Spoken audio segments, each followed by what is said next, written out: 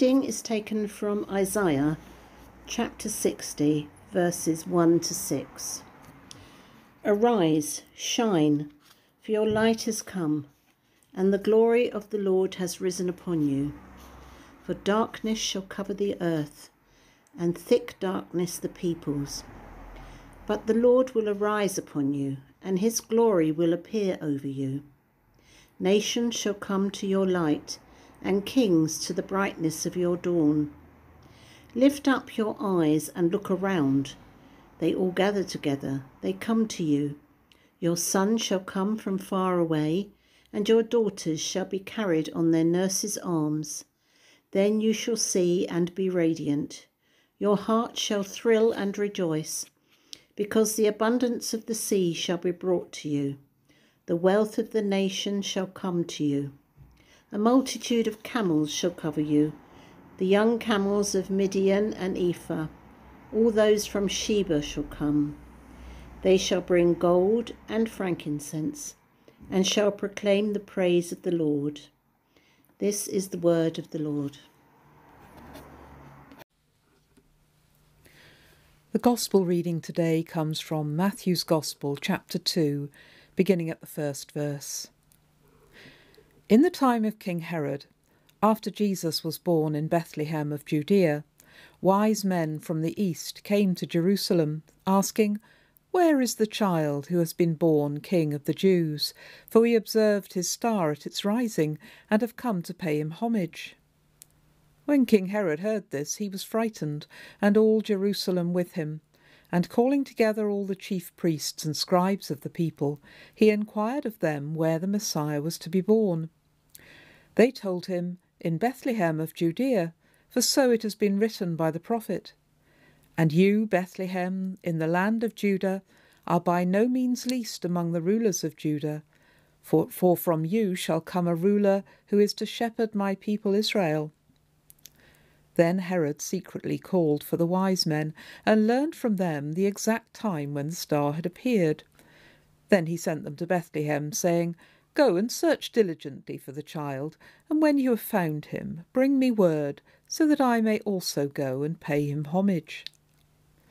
When they had heard the king, they set out, and there ahead of them went the star that they had seen at its rising, until it stopped over the place where the child was. When they saw that the star had stopped, they were overwhelmed with joy. On entering the house, they saw the child with Mary his mother, and they knelt down and paid him homage. Then, opening their treasure chests, they offered him gifts of gold, frankincense, and myrrh. And having been warned in a dream not to return to Herod, they left for their own country by another road. May the words of my mouth and the thoughts of our hearts be now and always acceptable in your sight, O Lord, our rock and our Redeemer. Amen.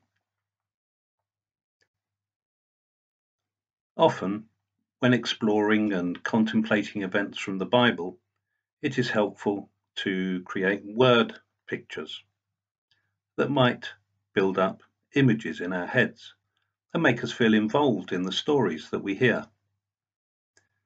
When speaking of the wise men, most of us already have our own ideas embedded in our brains, many of them from Christmas cards, showing 3 characters with camels riding through the desert on their journey to Bethlehem. This pandemic year, there's been cartoons circulating where one wise man says to the other 2, "If anyone asks, we're all from the same household." And some of the 3 men arriving in Bethlehem after their long journey, only to realize that they've forgotten their face masks. Something we can all relate to. It's all symbolic of a Christmas none of us expected when we began 2020. Like many others, in my house there are still gifts waiting to be given when it's safe and sensible to do so. It feels a bit like the wise men being told to prepare, but then to put their plans on hold.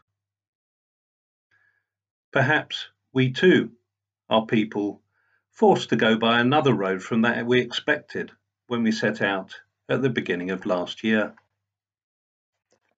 We don't know how many Magi visited Jesus at the time Matthew tells of, but with gifts of gold, frankincense, and myrrh, it fits well to have three bearers of gifts, fit for a king, in our nativity scenes, even if they are only representative of a greater number.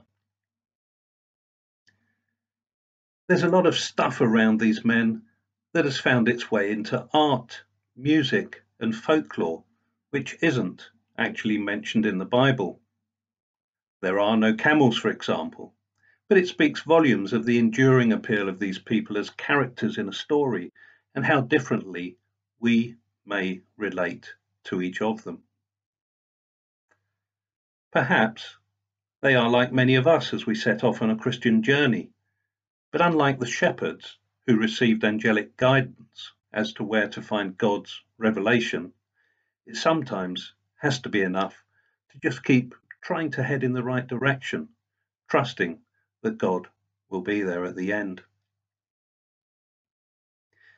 In my view, currently there's this tension between the routine journeys we are not making versus finding where we are on life's big journey. Many people have told me that they actually miss the train to and from work, or crawling through rush hour traffic in a way they never thought likely. Maybe it's enforced change that seems so unpalatable. Yet rather than impatiently longing for a return to the previous normality, we could use this extra time to reflect upon where we find ourselves on our personal life journeys. When we look back on this stage of our pilgrimage, will we feel that we considered our fellow travellers? God definitely offers possibilities beyond those that we may have seen so far, and it is possible that new horizons are beckoning us. Imagine the journeys of those fleeing war and persecution. There is no certainty of the route, the conditions, whether they will meet kindness or evil along the way. Think of those fleeing domestic abuse. Will there be protection and guidance as they take those first few steps to what they hope will be freedom and safety? What we meet on each of our journeys through life may make God hard to find or be his very revelation, but few will have a smooth journey and some will find it hard to keep going at times.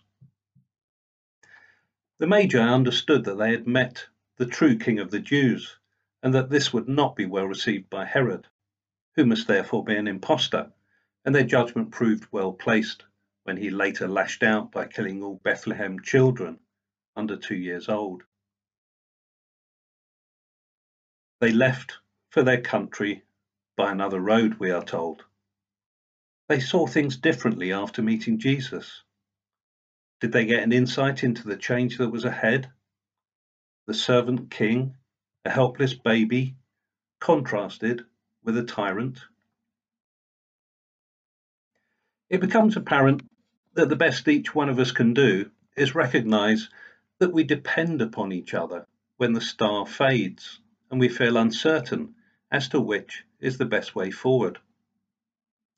We're not left looking on to wise men journeying in picture postcard perfection, but are fellow travellers finding ourselves in anything but the perfect Christmas scene, recognizing that we step out each day in God's grace. The trouble with so many Christmas cards is that the star is so bright, Bethlehem so obvious, it's all cut and dried. To be fair, it wouldn't be great on a card if it weren't so, but neither does it reflect our own struggles for spiritual discernment. Later in Matthew's Gospel, Jesus himself helps us to understand this when he speaks of the kingdom of heaven as being like treasure hidden in a field, like a merchant in search of fine pearls, like a tiny mustard seed.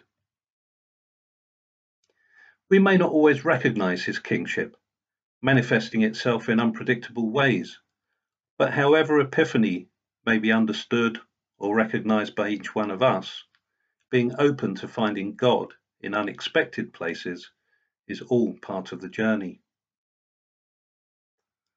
Isaiah tells of light being brought into the darkness, which will draw kings and nations to praise it.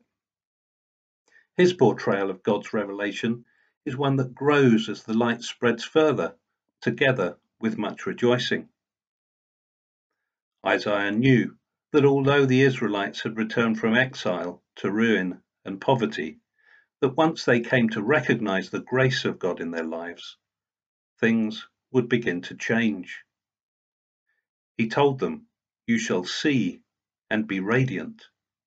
This radiance would enrich their lives through new and restored relationships.